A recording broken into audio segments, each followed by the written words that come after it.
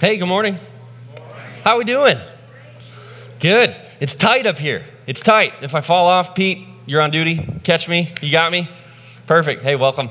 My name's David, and I'm on staff with Frontline and Center. I get to be down here. So if you haven't seen me before, if you don't know me, I have one of the unique roles, just like Blake, where we get to bounce around at both campuses. So excited to be with you today. And you saw this sweet intro video behind me called This Is Us. And I just got to tell you, we have had more fun preaching this series than a lot of series in the past, because this is telling through 8 small stories, one large story, and that's the story of God. Start of creation, we started with Abraham, then we went on to Moses, then we went on to David last week, and this week we are on Esther, and we're going to have a blast. This is going to be a lot of fun. But if you have your Bibles, open them up. We're going to be in Esther. It's a smaller book, and so disclaimer, we're going to have a lot of text, but we're not going to read the whole book, okay? If I could, I would, but I can't, so we won't. So open it up. As you're turning to Esther, I want to tell you something. Any veterans in the room? Anybody that served? Perfect. First of all, thank you. Thank you for your service. Can we just say thank you? Thank you for your service. Thank you for what you do. In the Marines, I was doing some reading, and in the Marines, there's this really cool leadership philosophy that penetrates all of the Marines in particular, and I want to read it to you, or just read how Marines and how Marine officers treat leadership, and this is awesome. It says, America has been under the steadfast leadership from Marines with extraordinary leadership traits, with Generals Mattis, Dunford, and Kelly. These are the Defense Secretary, the Joint Chiefs of Staff, and then the White House Chief of Staff, nominated to serving high positions. The spotlight has been on the Marine Corps and their tribal culture of integrity. This means Marine leadership styles, principles, and traits have become apparent. So here's guys, these are generals. These are leading our military on behalf of our country. Some of the highest positions of leadership, thousands upon thousands upon thousands of soldiers and lives that are entrusted to them, that are under their care of leadership. They've risen to one of the highest positions of leadership that's even attainable in our country. And this is what they say. Don't be surprised to see when you Google Mattis, this General Mattis, when you find that he refuses others to carry his own bags. So he carries his own bags, he does his own thing, but then it goes beyond, and it says selfish leadership is a leadership buzz term in the world today. All these gentlemen have one thing in common: they eat last. You ever thought about that before?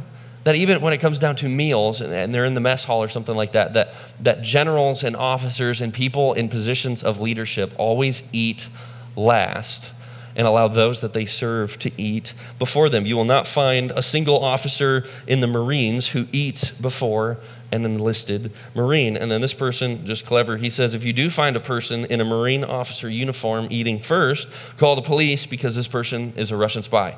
So that's a really easy way to find them, right? You just put them all in a room, and if there's an officer that's eating and scooping extra mashed potatoes, you go, I found him. This was easy. His name was Yori, that was easy. So anyway, it's just kind of this funny concept that oftentimes we overlook, and we go, leadership, the goal of leadership and the goal of rising up in a business or a company or whatever it is, we look at leaders in our world or leaders in our culture, and we go, man, it's got to be nice up at the top. We look, and whether we see the salary or we see the position of influence or we see just education and opportunities and all this stuff. We went to a hockey game last night out in Muskegon, and I have a friend who works on the team. So he's the equipment manager, and he set us up, this was crazy, set us up to be in the owner's suite. Okay, this is like the coolest sports experience I've ever had, and unfortunately, it's with the Muskegon Lumberjacks. And so we're in this owner's suite, and it's like free food, and there's like drinks in the fridge. Pop, and so there's a guy that like walks over to the fridge, and he like pulls out a Pepsi, and he's like, "This is free, right?" I'm like, "Yeah, I think so." He's like, "This is free. This is free." And he's like, "This is free? You sure this is free?" Because none of us have ever experienced what this is like before. We've never been somewhere that just gives you for free. Hey, you're with the owner, so you guys are free. It was such a fun experience, but often the mentality is, man, it's got to be nice at the top. It's got to be awesome at the top. And yet, what we're going to learn today by jumping into the book of Esther is often the top isn't those serve you or the people that you lead are there to serve you. It's that often when you're in a position of leadership and you have influence, whether it's small or whether it's large, you as the leader are tasked with taking care of the people that are underneath you. that a position of leadership actually calls for greater sacrifice and greater servanthood for the people that you serve. So I got to give you a little history on Esther. I got to tell you what's going on so you understand. The book of Esther is a riot. I just got to tell you, if you haven't read it ever, or if you haven't read it recently, here's my challenge. Read it. Read it. It's not long. You can do it in one sitting, maybe 20 minutes, and you will be blown away by what is in this book. So I'm going to try to summarize it for you, but you're going to miss some really cool details if you don't read it for yourself. So read it for yourself.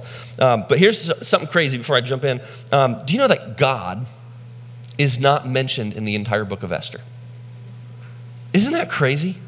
That as we read this book that's in the Bible, and the Bible is all about God, and this series is all about God, we picked a character whose book does not feature the name God at any point in the entire book. But here's the thing, that doesn't mean that God wasn't involved.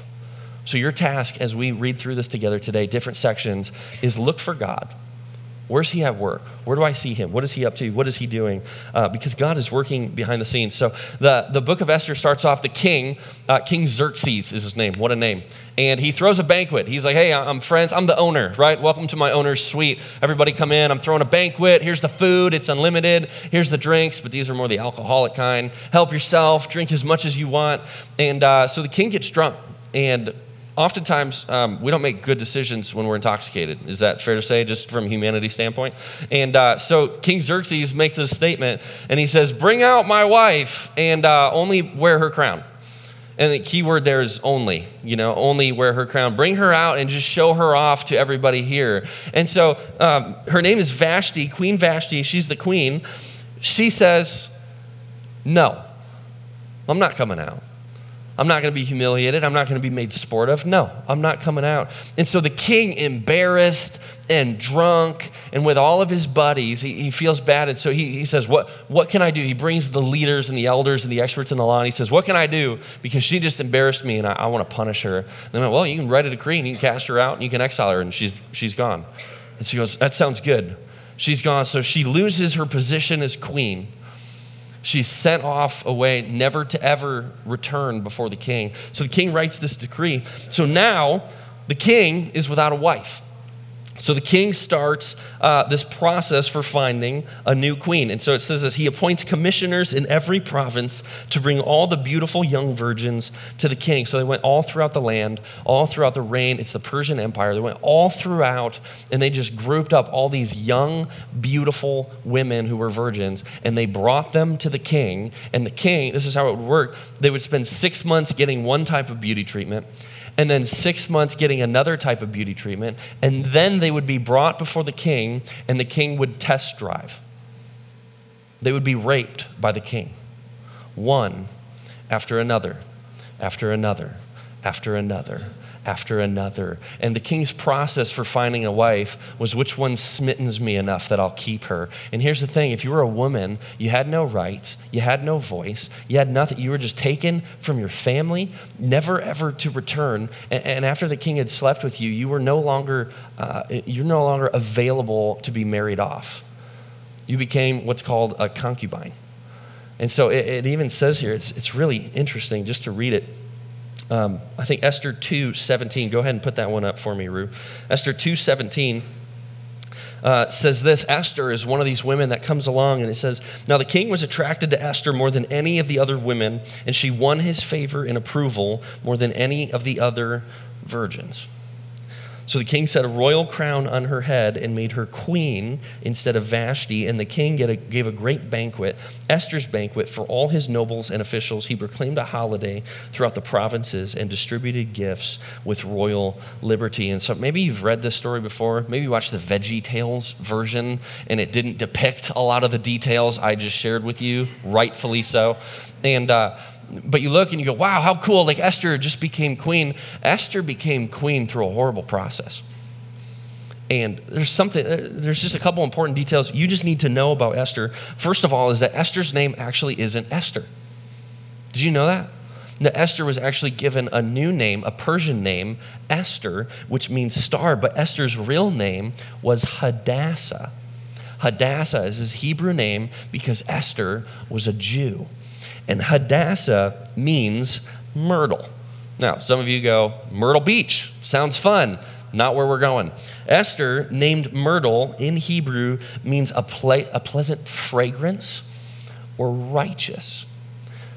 Think about this for a second, because there's always meaning in the names in the Bible. So Hadassah, it means myrtle. She's a pleasant fragrance. She's nice to be around, but then it also means, or it speaks the same word, is used to describe the righteous before God in other areas of Scripture. So Esther is described as righteous and as pleasant. And it says, person after person that she interacts with, people loved her. But then, this is also where it's interesting, when her name was translated or changed to Esther, and it took on this Persian form, the new name, it also came from, so this is like Hebrew, I guess. The Hebrew word Hester, with an H, means hiddenness. So what you need to know about Esther is that Esther was a Jew, but nobody knew she was a Jew. In fact, it was secret. The one person that knew was a man named Mordecai who worked for the king. Mordecai was a gatekeeper, and Esther's parents had died when she was younger. So Mordecai, her uncle, said, hey, come with me. I will take you as my own daughter. I will raise you. I will provide for you. So Mordecai works for the king. Mordecai's a Jew. Esther is also a Jew, but nobody knows it, and nobody knows they're related. Are you seeing where this is going? Ooh, tension, right? This is like a good movie. So nobody knows who it is, but Esther gets chosen as the queen, and who doesn't know that she's a Jew? The king. King has no clue. So let's keep reading. We're going to go Esther 3, verse 5 and 6. And like any good story, we need a villain. So we have a villain. Here comes a villain. Esther 3, starting verse 5. Says, when Haman saw that Mordecai would not kneel down or pay him honor, he was enraged. Yet having learned who Mordecai's people were, he scorned the idea of killing only Mordecai. Instead, Haman looked for a way to destroy all Mordecai's people, the Jews, throughout the whole kingdom of Xerxes. So here comes this character, this bad man named Haman, who was elevated to the second position in the kingdom, and Mordecai's working at the gate. And so as Haman would walk past, all the other people would bow down to Haman, but Haman was an evil man. And so Mordecai, being a devout Jew, said, I'm not bowing down to you.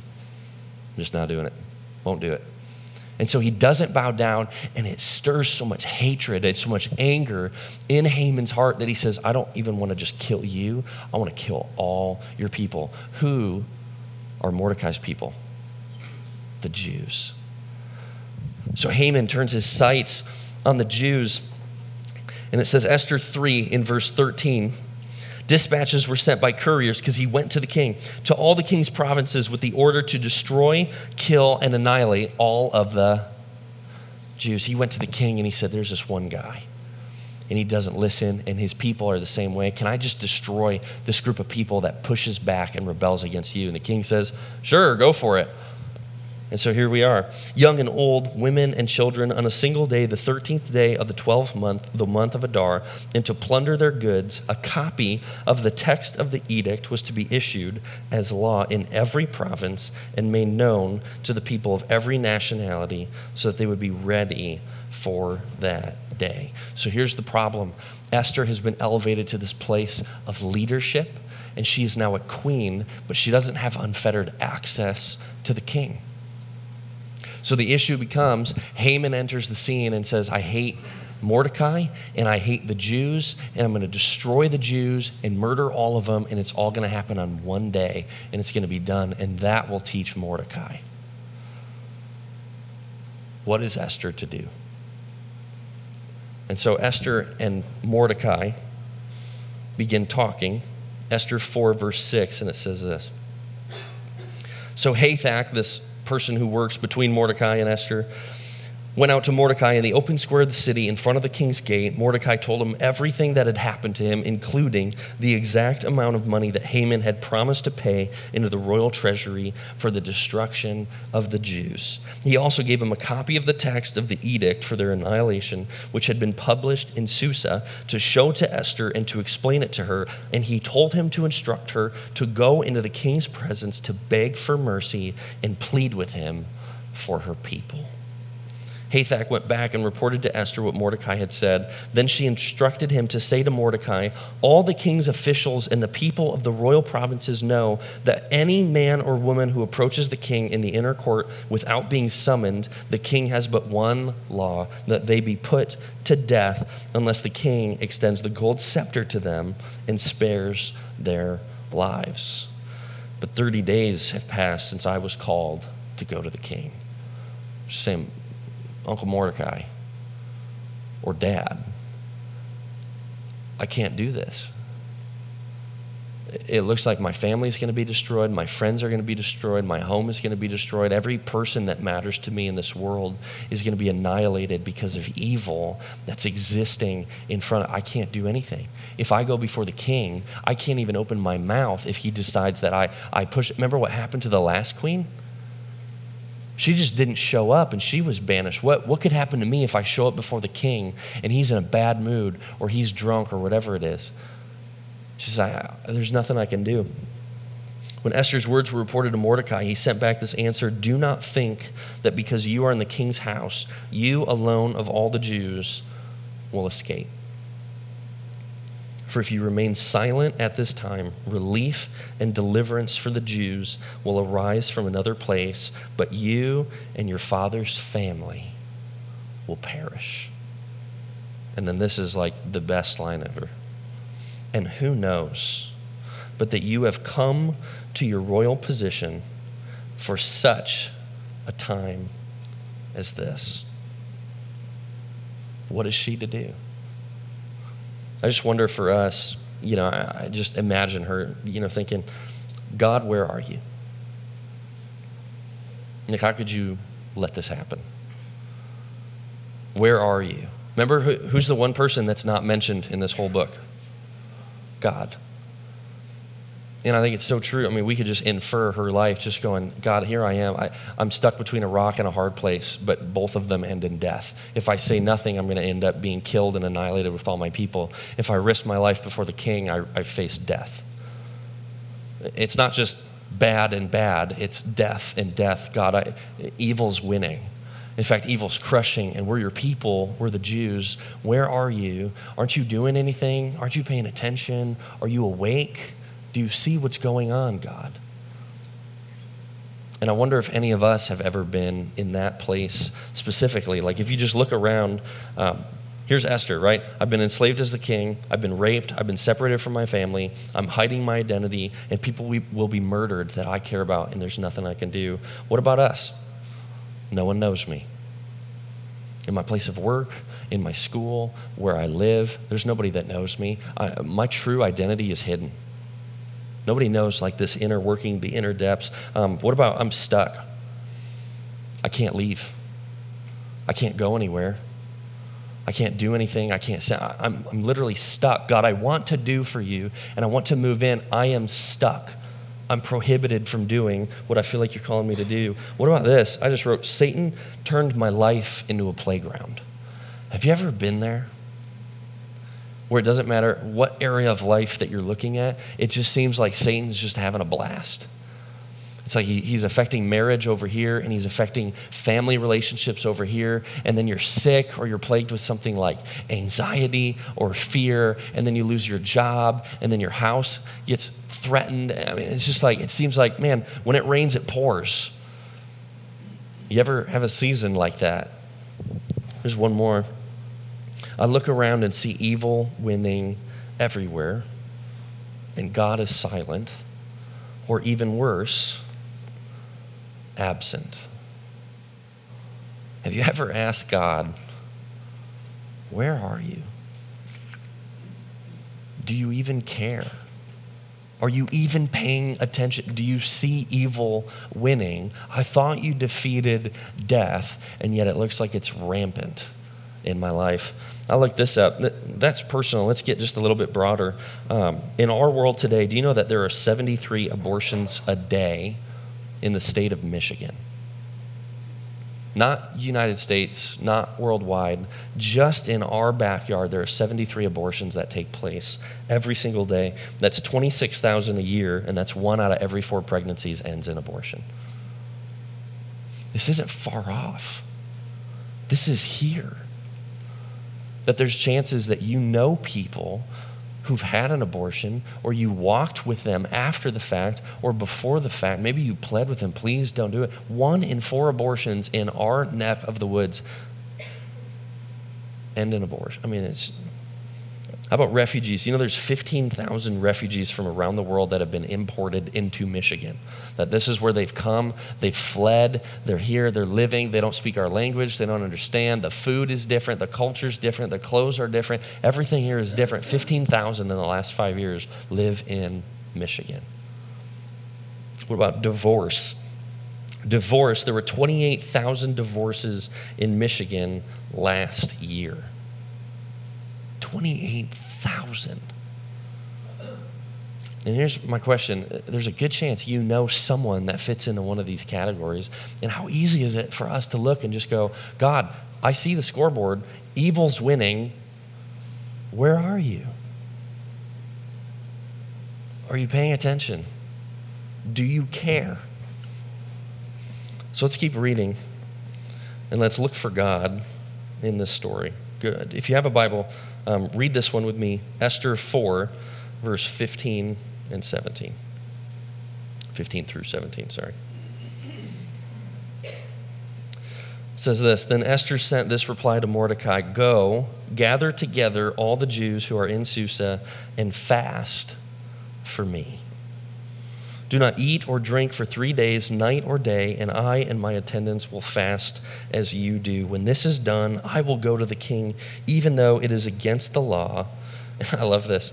And if I perish, I perish. If I die, I die. But let me ask you something. Who are they praying to? Who are they praying to? God. It's the first time in the book of Esther that we see God approached.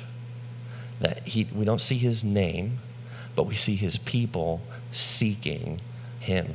So what happens? We're going to go through this a little quick. Esther 6, verse 1.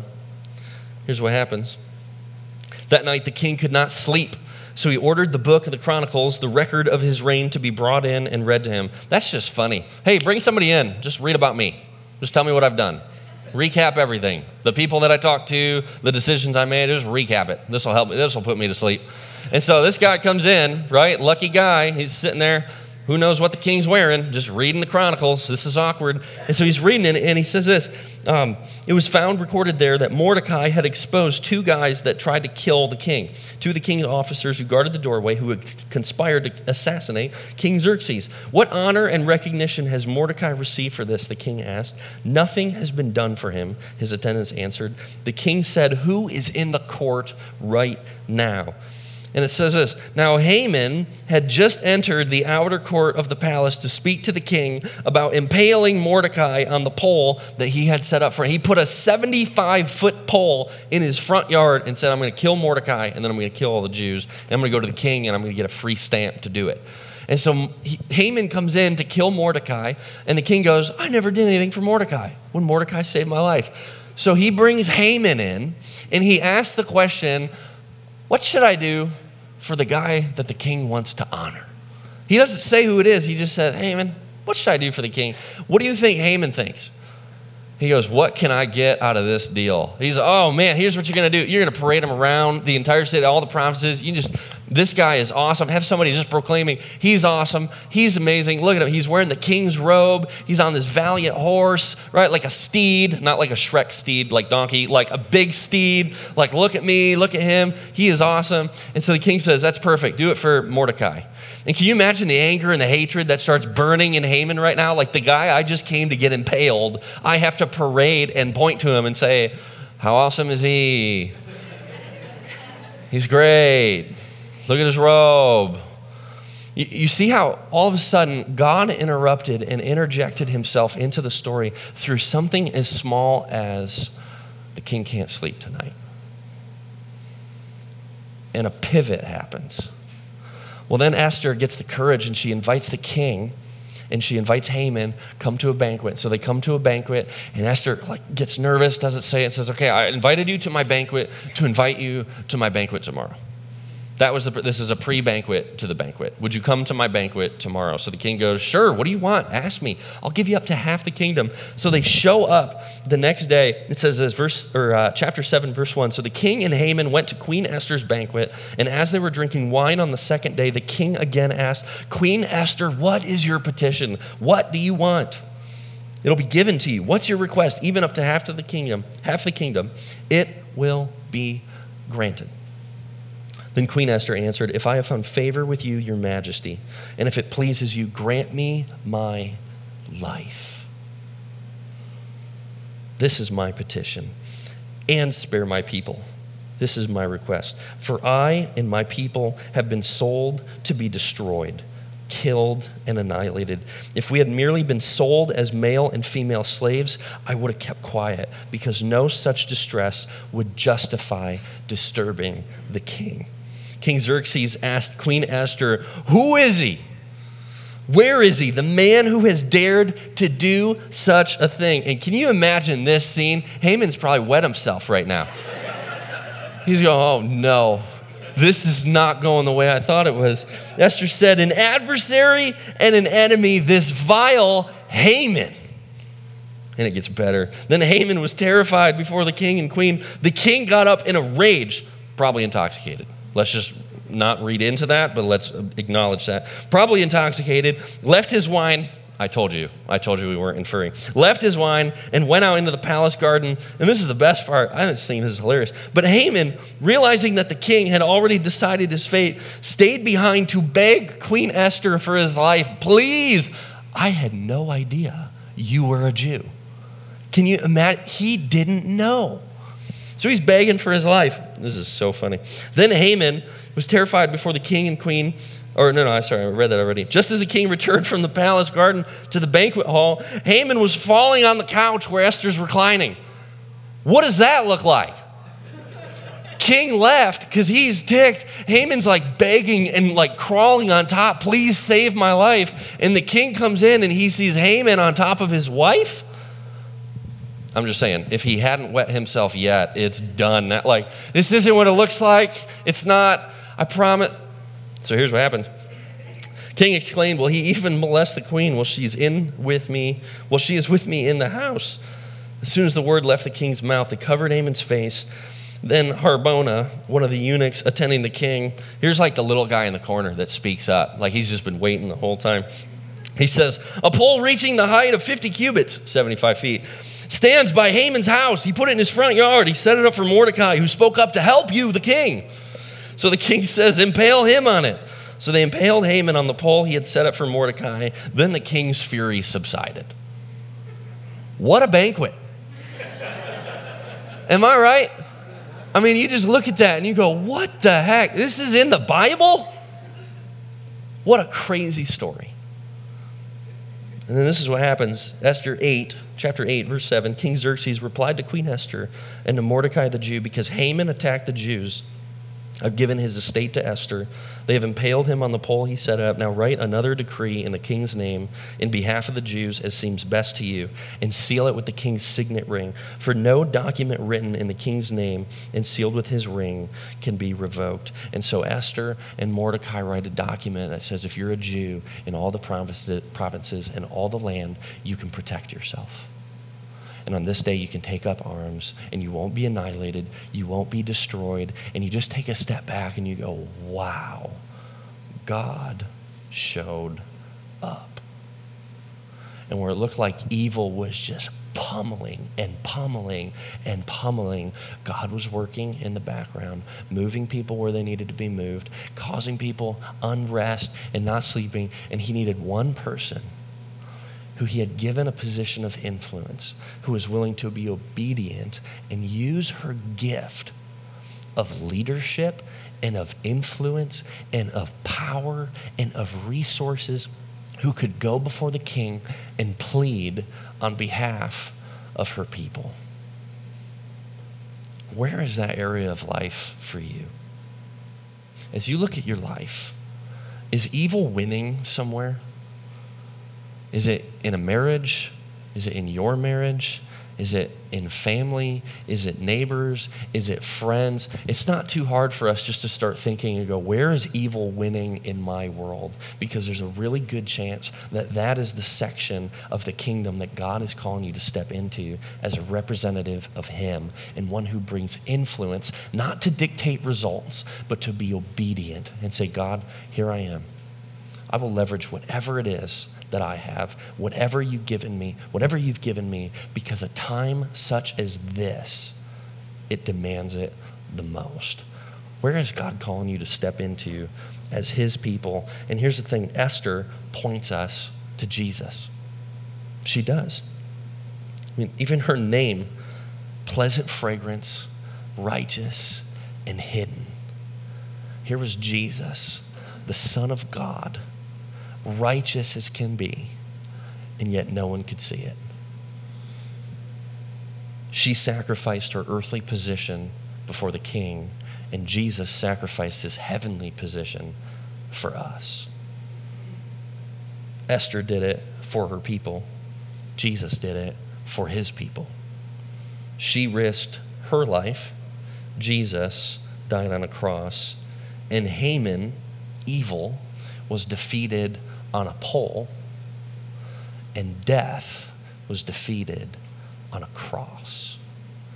Do you see how a story about a woman hundreds or thousands of years ago pointed us the entire time to one who was to come and would say, I will defeat evil for good, and I'm going to use my church to accomplish it? That is what we've been invited to be a part of. So I'm going to invite band to come up. I was having a coffee meeting earlier this week. Guy I didn't know super well. We had a men's retreat a couple weeks back, and he was like, hey, can we do coffee? And so we did coffee, and he starts asking me sermon questions, and what do you do for prep, and stories, and this and that. And so we're talking, and finally I just go, why do you care so much? You know, most of you don't, so why do you care so much? Just kidding, that's a jab. And he's like, well, I have like a podcast, and I'm a blogger. And I go, oh, you're a blogger. Awesome. And I'm like, tell me about your blog. What do you do? And he's like, it's real estate investing and this and that. I'm like, really? He's like, yeah. And I said, what's your audience like? Like, how many people do you reach like on a normal basis? And he said, I have 150,000 subscribers to my website every month. I go, oh. And he goes, yeah, I have an iTunes podcast that reaches about 3,000 people, and then I have 17,000 YouTube subscribers. I go, oh, you're a blogger. Like, you're legit. And he makes an income from this, and he does this, and I start asking him questions, and all of a sudden I'm like, I judged you. I'm very sorry. And this is where the conversation turned, is we started talking about how do you leverage your platform and your influence that God has given you for the kingdom. He has 170,000 people that he has access to on a monthly basis. And here's what he's asking, how do I use this for the kingdom? Because I can spend time and build a castle here on earth, and I can, make this all about me and build my wealth and build everything that I want, everything I care about, or I can invest it in a kingdom that will never end and that will save people from an eternity separate from God. That's what I care about. How do I do that? And my response is the same as what I just said to you. We're not in the results business. We don't get to dictate how God uses us, but what we are in is the obedience business. That we simply get to come before God and say, God, here's what I have. Would you just show me where you want me to move? Show me where you want to step into. Show me where you want me to speak. Show me where you want me to give. Whatever it is, God, I just want to be obedient to you, just like Esther, because there's a good chance that you've been called to step into a situation where evil is prevailing for a time such as this. And so this is Abraham, this is Moses, this is David, this is Esther, and this is us. Would you pray with me? God, we're just grateful for you. Grateful for who you are. Grateful that you've called us to be a part of your church. Thank you for defeating evil. Thank you for conquering death. And thank you for using us in a powerful way as a part of your story.